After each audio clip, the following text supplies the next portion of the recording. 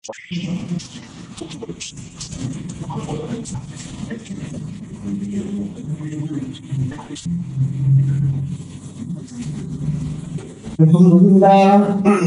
لله نحمده ونستعينه ونستغفره ونؤمن به ونتوكل عليه ونعوذ بالله من شرور أنفسنا ومن سيئات أعمالنا من يهده الله فلا مضل له ومن يضلله فلا هادي له ونشهد أن لا إله إلا الله وحده لا شريك له ونشهد أن محمدا عبده ورسوله أرسله بالحق بشيرا ونذيرا بين يدي الساعة من يطع الله ورسوله فقد رشد ومن يعصهما فإنه لا يضر إلا نفسه ولا يضر الله شيئا. قال الله تبارك وتعالى في القرآن المجيد بعد أعوذ بالله من الشيطان الرجيم فانكحوا ما طاب لكم من النساء مثنى وثلاث ورباع. وقال النبي صلى الله عليه وسلم النكاح من سنتي. Respected elders, beloved brothers, Assalamu alaikum wa rahmatullahi wa barakatuh. Continuing from the aspect we were discussing last week, and due to the nature of the topic, the relevance and the detrimental effects because of the lack of knowledge with regards to these aspects, it is vital, it is imperative that due course is given, amount of time is given to the topic. Inshallah, we will continue with it this week. Last week we touched on the points. The first one was that in the deen of Allah subhanahu wa ta'ala, dating, the aspect of dating, it is not the kajur, those dates, but the aspect of premarital relationships, that before getting married, boyfriend, girlfriend, courting, all of these aspects, that a relationship between a man and a woman who are not in nikah, they are not married, this relationship is such that it is completely haram. It is forbidden. And we are not more pious than Nabi sallallahu alayhi wasallam. No person can possibly think of it. No person in a right frame of mind, Muslim, can think he can become more pious than Nabi sallallahu alayhi wasallam. That Nabi who observed parda, who maintained the laws of Sharia, that Nabi who did not get into unnecessary interaction, etc. with women, that Nabi who was ma'soom, sinless, protected by Allah Ta'ala from the possibility of guna and sin. Yet what we say, no, she's just my friend. She's just my friend. Wallahi, there is no such thing in deen. She's just my friend. We grew up together. Or we cousins. Nabi alayhi salatu wasalam mentioned, La yakhluwanna rajulun, that no man is alone with a female, غير mahram, except that the third person with them is shaitan. She's my secretary, personal assistance, and she's personally assisting. So all of these aspects, dating, completely haram. And we mentioned that that foundation that is shaky, what type of building will stand on it? When the foundation is incorrect, then obviously the whole building will collapse. When we start in haram, then how can the marriage last? What khair and what barakat and what blessings will there be from the side of Allah Ta'ala? So this aspect, firstly, for us to understand, and I emphasized the point last week, and I say this without any reservation, whether you are from South Africa, whether you are from India, Pakistan, Bangladesh, you have come from Malawi, Mozambique, Zimbabwe, you have come from Australia or any other part of the world, what was haram in your place is haram here. What you abstain from there, abstain from it here. On a daily basis. We say this because on a daily basis, ulama are faced with this. He was a Pakistani, or a Bangladeshi, or a Zimbabwean. He's a Muslim. He made nikah to me. He made me go to the mosque and get married. Now I've got 3 children. He left me and he went back home. This is not deen. This is not deen. This is haram. You know, not very long ago we had a case where a woman is now, she was the South African citizen and she got swept off her feet from A Muslim from another country, and diwana, madly in love. Now she is drowning in debt because of, I went and bought a car because he was supporting me. I bought this, I bought that, and what. Now the ulama must sort out her problems. Where did it start? لا يخلون رجل بامرأة. No man should be alone with a غير mahram woman. So this aspect, firstly, dating at every level is haram. And this is something that unfortunately as parents we lack. How often, Marana, I told my son, whatever you do, don't bring a non-Muslim girl home. So what are we saying? Bring anything else home? Bring anything else home, don't come with a non-Muslim girl. We are opening the door. What, is this the type of nasihat we give to our children? I told him, don't ever bring a pregnant girl home. Karna jo karna hai. Do what you want, don't get her pregnant. What are we saying to our children? What are we saying to our children? Understand, unfortunately, we are soaked in a life of the West. We are soaked in that lifestyle.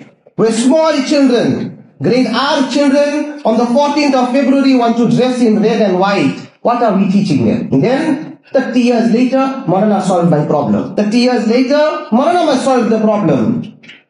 When they were masoom and sinless children, what mindset did we create? What mindset did we create? And then we get happy, we get excited. They had a Valentine's contest. My daughter came out first. She won the prize. And we tease our little boys that are playing 8-year-old, 9-year-old. How many girlfriends you got? That I'm visiting. I'm in a home of a relative, that little boy who's 9 years old.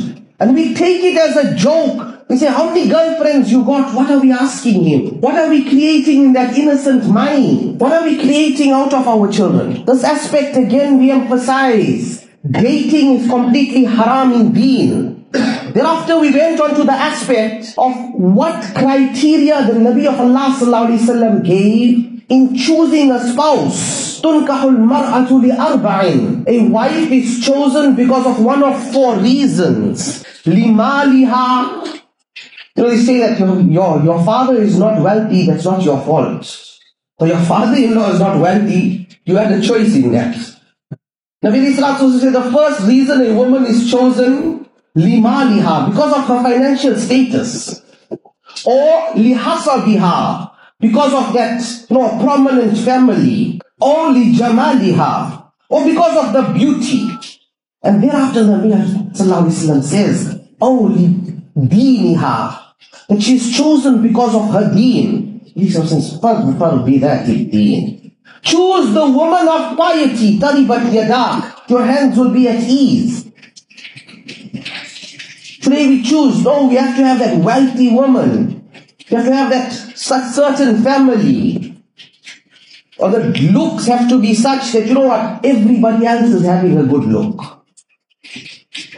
The person who chooses the spouse on the bunyad of deen, all those other aspects have no guarantee. That wealth that was there, how many generations have remained wealthy? How many generations have remained wealthy? Very seldom that family business goes into the 3rd, 4th generation.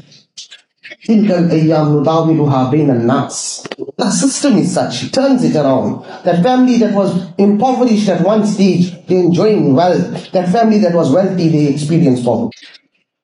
Hasab, that family name, wallahi today if you have to investigate some of these, you would be embarrassed. That family name is only there so long as no one knows what's happening within the home.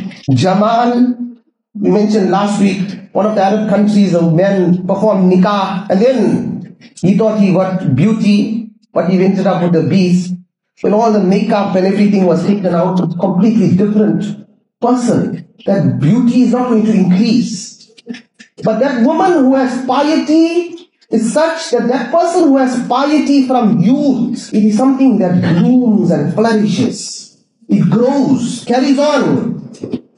It will increase. And with regards to this, on the one hand, the Nabi of Allah is telling us how to choose a spouse. Look for the woman of piety. But Allah Ta'ala explains a simple usul. a simple principle in Quran. الخبيثات للخبيثين والخبيثون للخبيثات والطيبات للطيبين والطيبون للطيبات. Khabith, not swearing at anybody. Al-Khabithat, Allah Ta'ala is saying that immoral woman, Allah has reserved the immoral husband for her. And that immoral man, indecent man, Allah has reserved the indecent woman for him. وَالطَّيِّبَاتُ لِلطَّيِّبِينَ. And that woman who has the fear of Allah Tabarak wa Ta'ala, that woman that has the conscious awareness of Allah Jalla Jalaluhu, that woman that has morals, that has deen, such a woman, Allah has reserved a similar man for her. Many a times, the complaint is such that I am so pious, my wife is like this. Or I am so pious, my husband is like this. No such thing. Allah knows the reality. We may say that we are pious. Allah Ta'ala says, وَلَا تُزَكُّوا أَنفُسَكُمْ. Don't claim piety for yourself. Don't claim piety for yourself. So this is for us to understand. It's no such thing that you are going to have a good time. You are involved in everything else, with everybody else. And then suddenly when the time comes for nikah, you're going to find one Rabia Basriya. It's not going to be that this girl was busy with this person, that person. But when the time for nikah, she's going to find Jubayd Baghdad. Al-Khabithatu lil-Khabithina. The man who wants a pious wife, Allah's system is simple. Become the pious man. Allah will give you that pious wife. And in the same way, that woman that wants the pious husband can become the pious wife. Become that pious woman. Allah Ta'ala has reserved and has kept for you the pious husband. So this aspect to understand is that it's not such that they never told us he was on drugs. All of those things are in its place. But the hakikat is that spouse is according to your category, according to your, not your outward appearance, your inner qualities, which is on the inside. So make that effort to correct oneself. Make that effort to correct yourself. Allah Ta'ala will correct you. And most importantly, when it comes to this aspect of marriage itself, according to a person's relationship with Allah Ta'ala, Allah Ta'ala mentions a hadith Qudsi. The hearts of mankind, Bani Adam, are between the fingers of Rahman, figurative. Allah Ta'ala turns it in whichever way He wishes. Allah Ta'ala turns it in whichever way He wishes. That person's heart is with Allah Ta'ala. When that person has attained and achieved the love of Allah, Allah Ta'ala calls Jibreel alayhi salam and says to him, I love so and so. Immediately, Allah Ta'ala commands him, you also love him. You also love him. And what is the condition? Immediately love is placed in the heart of Jibreel alayhi salam. Go to the Malaika and announce to all of them, they must also love this person. Immediately the Malaika also develop love for them. And then Allah Ta'ala announces, go throughout the world and announce that my pious servants must love them. Become such that we create that ta'alluq with Allah. We create that connection with Allah subhanahu wa ta'ala. The rest will fall in place.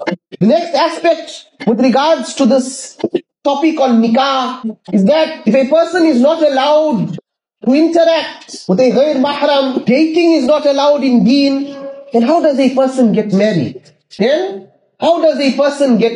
Sayyidina Ali radiallahu ta'ala an comes to Nabi alayhi salatu wasalam. He approaches him and presents the wish and the desire to get married to Sayyida Fatima radiallahu anha. It's for us to understand, this is not the first time it happened in Sharia, but the tarteeb, the sunnat nikah.